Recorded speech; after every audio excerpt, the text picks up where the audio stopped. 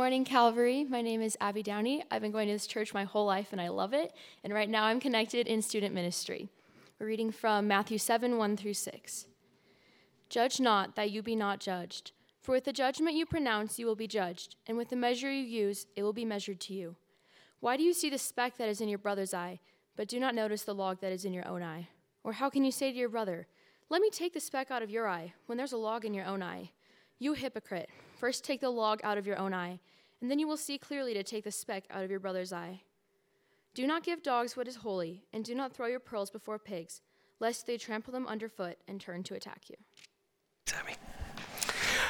My name is Zack Thompson. I'm on staff here at Calvary Bible Church, and today we're going to walk through one of the most well-known passages in Scripture. It's particularly well-known by people outside of the church.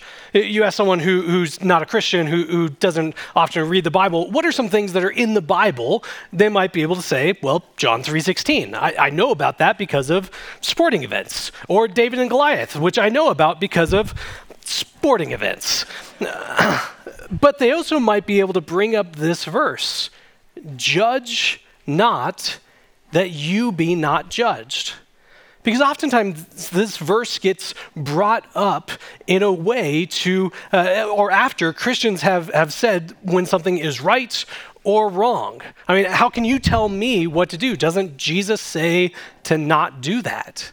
And this has become such a used verse because it sounds like it's compatible with an aspect of our culture. Who am I to judge someone else? So who are you to judge someone else? To say when someone's lifestyle or decisions or morals or values are right or wrong? How can you say that about someone else? And so when you have this verse that sounds like it aligns with the value of our culture, it tends to get to be brought up fairly often. Doesn't Jesus tell you not to judge me? And certainly, we never want to be so insular that we can never receive feedback. And Christians do, at times, read the Bible poorly. There are certainly Christians don't apply the teaching of Jesus to our lives. We don't follow through with what Jesus instructs us to do. And we never want to be so prideful as to think, I know perfectly what the Bible says. But it is interesting to be told what the Bible means by people who don't read the Bible. And so this is why I think that this passage in particular makes a great addition to the series that we're doing called Questions Jesus Asked. We talked last week about how questions were one of the primary ways that Jesus interacted with other people. It was one of the main ways that he taught even. Questions show up all throughout his teaching. And the reason why his questions are so special is because they get to the heart of the matter. By asking questions, Jesus gets to what is most important, what is the most significant piece of his instruction. But he also does so understanding the hearts of the people who are around him, to know what they're thinking, what their needs are, how they'll react to this, what their background is. Jesus asked these questions to apply this teaching to the people personally. But questions as well bring some introspection, that as we read them, we ask questions. Where do I see this in my life? How does it align with my life? Questions also show Jesus' care. Imagine if he just showed up, dumped a bunch of information, and then left. But by asking questions, he's demonstrating the care that he has for the people. And he's showing how important this teaching is. By asking questions, continuing the conversation, it's not just some sound bite, but by Jesus asking the question, he continues to show why this is important for the people around him, for all of his followers to understand. And that's what happens when this passage here. Because if we just boiled it down to those first two words, judge not, then yeah, that sounds like Jesus saying, my followers are not allowed to ever speak out against any other people. But by continuing the conversation, by asking questions, what we get to in this passage is that Jesus is actually showing his followers how to rightly, to biblically judge. So in this passage that's so often used to say you can't speak up against other people, Jesus actually gives us 3 ways that we are to judge. Now, I want to show my work in that because that could sound counterintuitive. It says, judge not, except for these 3 ways that I'm going to give you right here. But they are, I promise, in this passage. They're all stemming from the questions that Jesus asked. Let's look again at the questions. This is Matthew 7, verses 3 and 4. It says, why do you see the speck that is in your brother's eye, but not notice the log that's in your own eye? Or how can you say to your brother, let me take the speck out of your eye, when there's a log in your own eye? Jesus is asking these probing, I hope you see the humor that's there. Like, you're seeing the speck, there's something in your brother's eye, but you got this massive log protruding out of yours. How do you focus on that and miss out on what's going on for you? But Jesus asking these questions, he's getting to the heart of the matter. Not saying don't ever speak out against other people, but helping us to understand how do we biblically judge? 3 ways that I think he gives us in this passage. And the first is to use self-judgment. Jesus calls for us to use self-judgment. In this temptation to assess other people, to evaluate other people, the first step is self-judgment. Let's look at this passage to see where this is coming from. It says, judge not that you be not judged. For with the judgment that you pronounce, you will be judged. And with the measure that you use, it will be measured to you. Why do you see the speck that's in your brother's eye, but do not notice the log that's in your own eye? Or how can you say to your brother, let me take the speck out of your eye, when there is a log in your own eye? You hypocrite. First take out the log in your own eye, then you will see clearly to take the speck out of your brother's eye. So the first part that Jesus is getting to, I think there's 2 ways that this self-judgment plays out in this passage. And the first one is looking at what is the mindset that we have when we are evaluating other people, when we are assessing them, when we are measuring them up against some sort of standard. And this comes from the beginning of the passage. It says, judge not that you be not judged. And it continues to go on to say, in the same way that you judge other people, that will be how you are judged. So if we are cruel to other people, if we are unfair to them, or even just constantly prodding and poking at mistakes and aspects that we don't like in other people, constantly going after that same thing, that's the way that we will be judged as well. Now, I want to quickly get to what this does not mean. This doesn't mean I am saved by grace through Jesus, except for the very moment that I judge someone else, then clearly I am not saved anymore. That's not what the teaching is getting to. All of this section, which is called the Sermon on the Mount, one of Jesus' most famous teaching times that he has, from Matthew 5 to Matthew 7, all of it is focused on almost one topic. What does life in Jesus look like? How are we transformed because of him? What does it look like to follow after him? And so as we look at what this transformed life looks like, above all else, it looks like loving other people, loving enemies, loving neighbors, loving those that are around you. I think the women who are a part of Women's Bible Study could help us see this point very clearly as 1 John makes it over and over and over again, that the life that we live is in response to what we see Jesus has done, that changes us. In a big part, the love that we've received from God flows out of us as we love those of us around us, those who are around us. So the idea is this, that if we are absent of using mercy and love, then that is the same judgment that will be given to us, because we are demonstrating that we are not living a life that is the only possible response to Jesus. So if we are judged by the same way, we are judged by the same way because we're showing we're not actually following Jesus. We're not living this life of transformation that comes in response to him. When we are this cruel and critical of other people, we are reflecting that we have not been transformed by the love of God. And it goes further to say why this is so significant. Because when we take this place of critique, of over-evaluation, of just pointing out flaws constantly, what we're doing in that is we are trying to take the place of God. I get to say what's right. And I get to look at your life and see, are you right or are you wrong? That we're setting some sort of bar, which God does not set. And we get to be the ones to evaluate how you are doing at maintaining this. When we see all throughout Scripture that God and God alone is the one who could say what's right and what's wrong. God and God alone has the ability to rightly and perfectly judge and assess whether or not people are right or wrong. But we are trying to take the God in this place. So what Jesus is speaking to, as we are looking to critique and evaluate or criticize other people, that we first pause and we look at ourselves. What is the mindset that I have? Am I doing so in a way that doesn't reflect the love that's been shown to me? Am I doing so in a way that's trying to take God's rightful place that he and he alone has? And this starts when we don't have that proper mindset. It starts to come out in us actively and regularly and repeatedly looking to harm those who are around us. I think J.C. Ryle captures this really well. He says, what our Lord means to condemn in this passage is a fault-finding spirit, a readiness to blame others for trifling offenses or matters of indifference, a habit of passing rash and hasty judgments, a disposition to magnify the errors and infirmities of our neighbors and to make the worst of them. See, what happens when we are this critical of other people, when we are evaluating others, it quickly goes from, I see faults in you, to identifying them by what we see in them. That we are passing judgment in these moments. You've done this wrong. You are always this way. Or this person is so like, fill in the blank for whatever trait we see is just unredeemable in them. And it quickly goes into, they must always be like this, which is an assessment of their character, their nature, as if we know the content of their heart.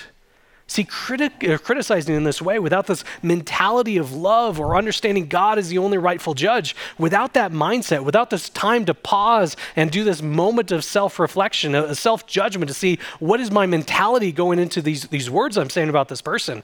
Without doing that, we quickly boil someone down to their mistakes themselves. It's not just that you've done wrong, or I saw you make a mistake. It's you are that thing, and you are no more than this thing. And that's not true. And so often when we are judging in this way, we're saying less about the person that we're saying the words against, and it's revealing a lot more of ourselves. That I'm passing judgment in order to feel better about myself. I'm being critical so that someone else is the focus. I'm assessing, I'm criticizing so that no one criticizes me. And I think that gets to the second part of self-judgment that is Jesus is pointing to here, because all throughout this section, Jesus is focused on hypocrisy. You see that as well in the prodding question, the humorous way that Jesus puts this. Why do you look at the speck in your brother's eye and miss the log that's in your own eye? It's this ridiculous image of how ridiculous our hypocrisy can be.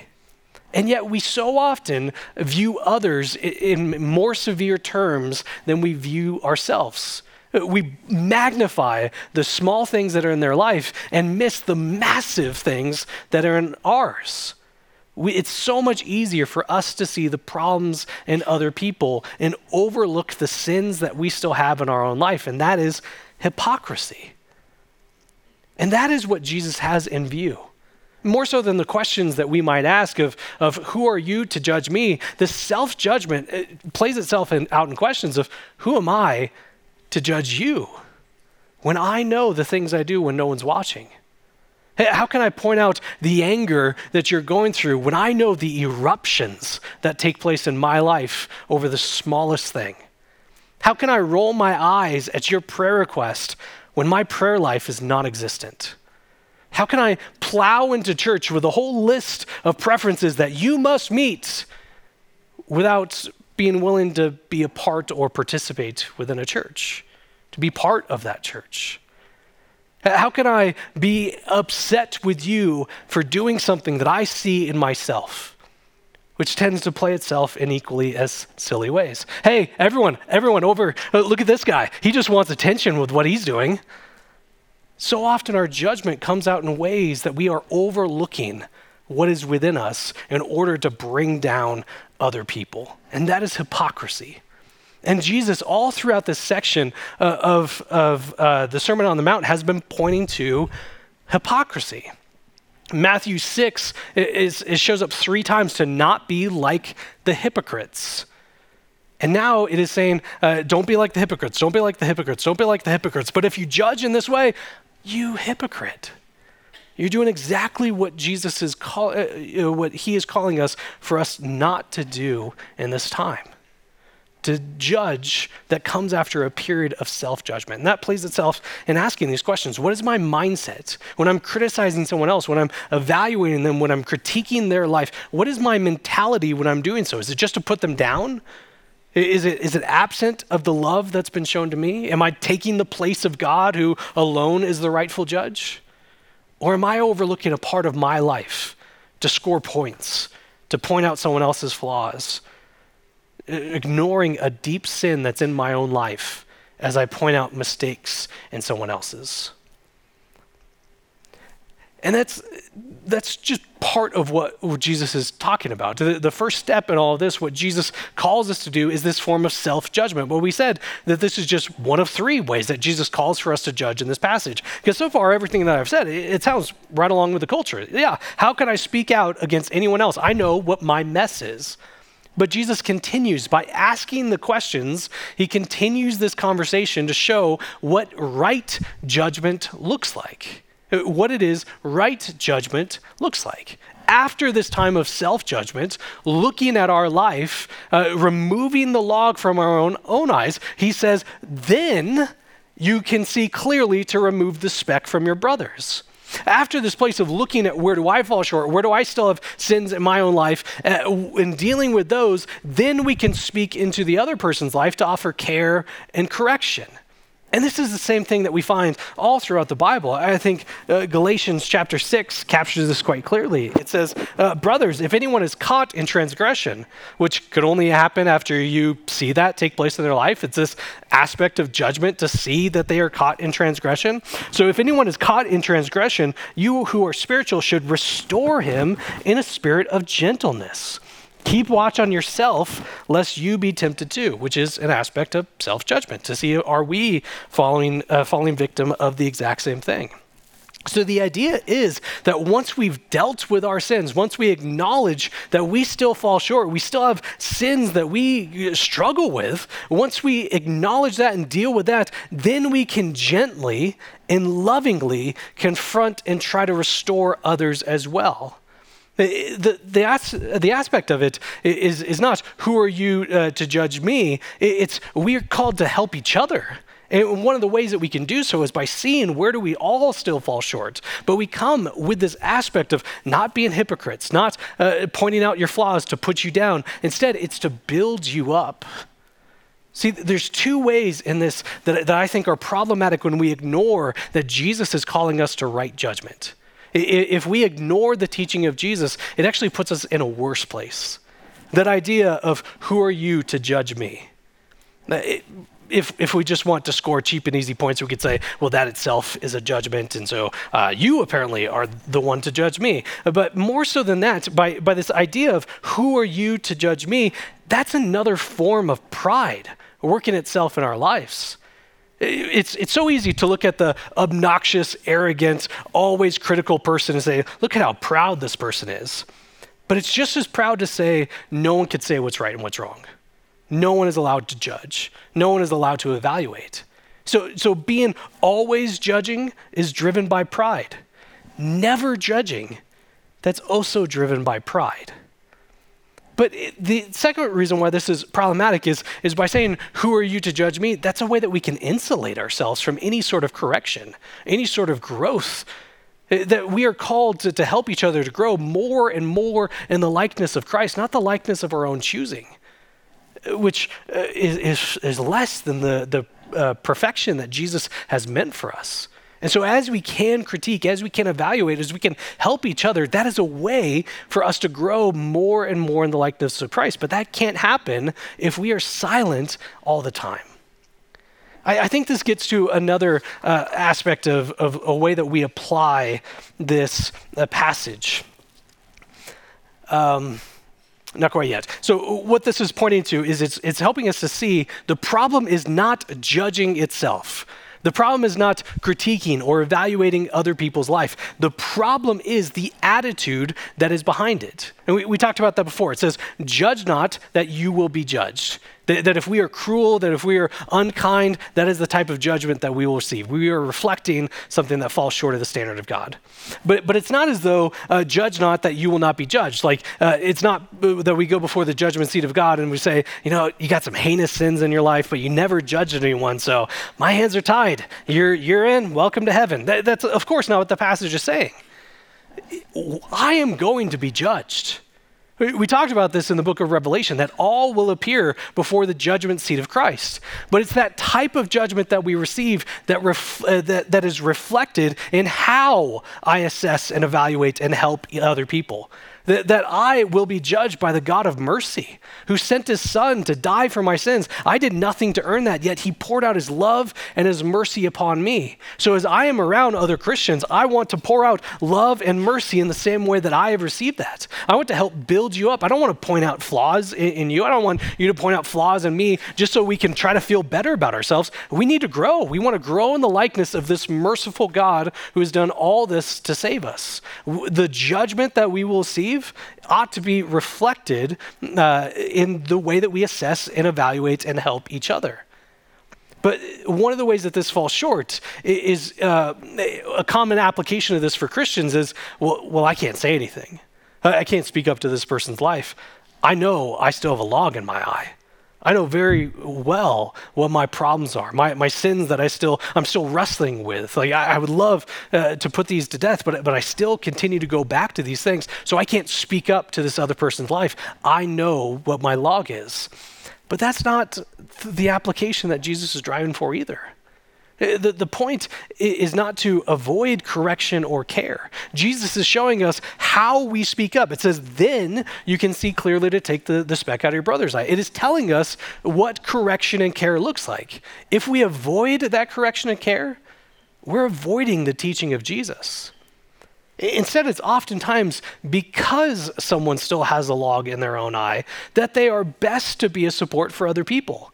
Because the proper understanding of this, rather than putting down other people or pointing out their flaws just so I feel better about me and dealing with the same thing, the opposite ought to be true. I have to be driven closer to you to say, hey, I struggle with the same thing. Here's what's helped, or here's how I'm continuing to work through it. Here's how we can be together as we're struggling through this difficulty. I mean, the idea, for example, that the difficulty that I've gone through in my marriage can't be a support to you until I have a perfect marriage, that's not at all what the teaching is. It's often those struggles, those difficulties that are a support for other people. And substitute marriage for whatever it is that's been your past, that's been your struggles, whether this is alcohol or I forgot my list of things that I had there. I had 2 A's and 2 P's to try to remember, and I forgot them. This could be anger. This could be alcohol or parenting or pornography or whatever it is that you continue to struggle with. There are people in this room that struggle with the same thing that would be greatly benefited from hearing your stories.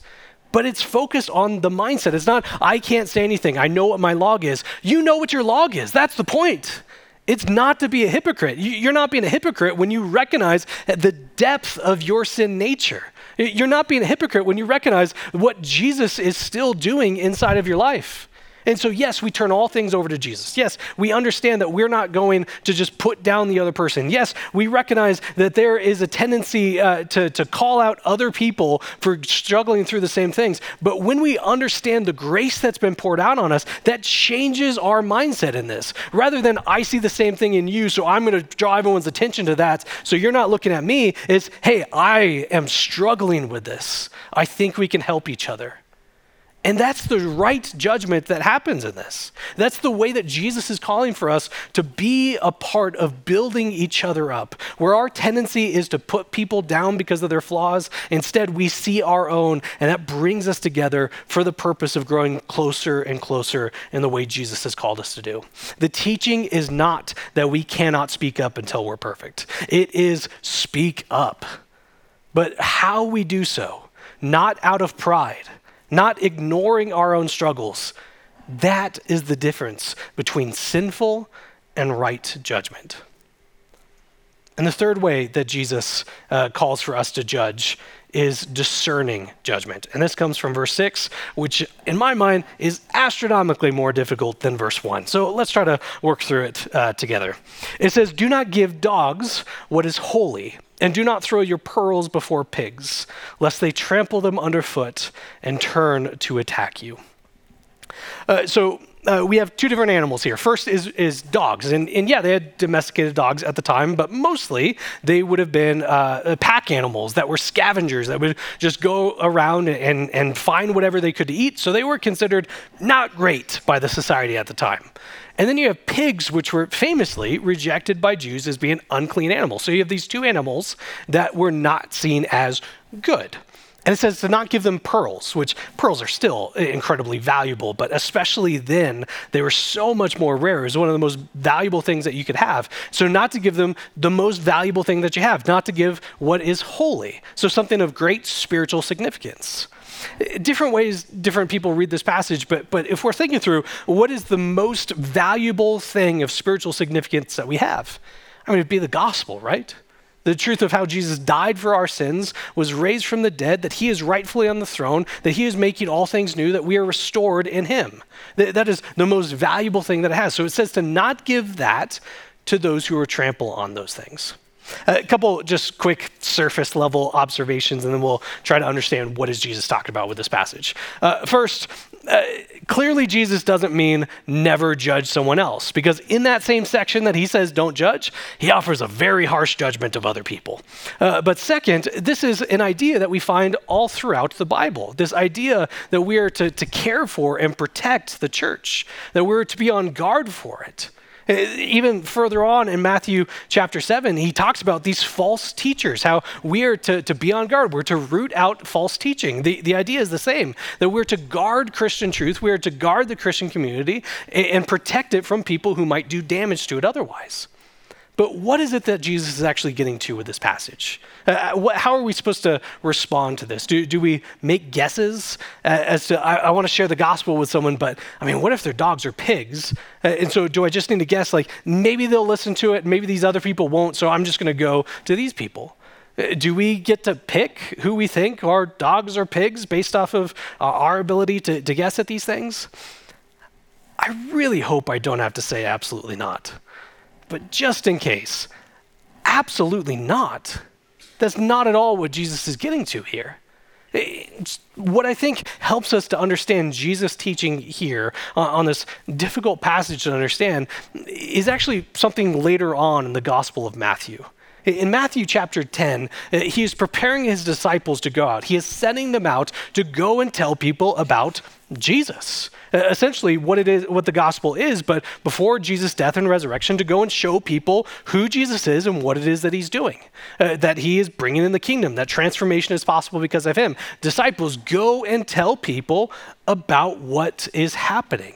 But then he prepares them of what to do when this message is rejected. This is Matthew chapter 10 in verse 14. It says, "And if anyone will not receive you or listen to your words, shake off the dust from your feet when you leave that house or that town." So shaking off the dust with this picture of a finality that I've told you what you need to know, you have rejected it, so it's this picture of finality, of I am not telling you anymore. And so what I think Jesus is getting to with this verse 6 that's so hard to understand is be indiscriminate in telling people the gospel, telling people the good news that Jesus saves. But when you get to that point of being rejected, when they continue to ignore, when they are hostile towards hearing this message, it is moving on to tell some other person the gospel. We never stop praying. We never stop turning to God and begging and pleading for these people in our life that we care so deeply about to see saving faith in Jesus. But there comes a point when we stop telling those who are constantly rejecting this message so that we can tell others who might receive it. We never, I want to be so clear on this, it's never wrong to hope and pray for someone to put their saving faith in Jesus. But it gets to a point that we, through this practice of discernment, are best served sending that message to other people. See, while this section focuses first on how we are not to be overly critical of other people, Jesus finishes it by saying we're also not supposed to be naive. We're not supposed to be blind in these things. We need discernment. He's teaching us of how we judge a situation, that when we face rejection, which is going to happen, how do we respond in that moment? And we need this discerning judgment at those times. And the reason why I think this is connected to these other 5 verses is because by Jesus asking these questions, he once again is getting to that same heart of the issue. We talked that as we're critical of other people, that shows our pride. As we're not willing to speak for what is truth, that shows our pride. If we're not willing to discern, that's another way that our pride works itself out in our lives. Because what are we saying? Either out loud or our actions are saying when we are not willing to follow through what verse 6 is telling us. It's, no, I can do this. I can get them to believe. I need to be right here. Forget where God might have me otherwise. This is where I'm best needed, which is the language of pride. In all of this, Jesus asking these questions in what can look like difficult to understand how these verses work together, or even how do we understand when he says to not judge. By Jesus asking these questions, he goes beyond just a surface level reading of the passage to go to what the heart of this issue is. And so by him asking questions, it allows us to ask ourselves questions. Where does my pride work itself out? All of us have the temptation for pride to work itself out of our lives. Where does it work itself out in mine? Am I the one who doesn't extend love to other people? That I think I get to be the one who decides what's right and what's wrong and hold people accountable to my arbitrary standard? Or does my pride work itself out in me saying what's right or what's wrong by not saying anything? It'd be wrong to speak up. It'd be wrong to speak truth into this person's life, which is another way pride can work itself out. Or does it work itself out by not being discerning in this way? That I know best of how to use my energy, time, talents, material possessions, money. I know what's best how to use these things. See, we are able to pause and ask questions of our own life because Jesus here in this teaching paused and asked questions as well. I want to leave us with 3 things, three ways that we can grow in light of the teaching of this passage, which again, we talked about how judgment can be a good thing because it's a way for us to grow in the likeness of Christ. So how is it in this passage that we see we are able to grow? And first, I think it's showing us that we can grow in encouragement. We can grow in encouragement.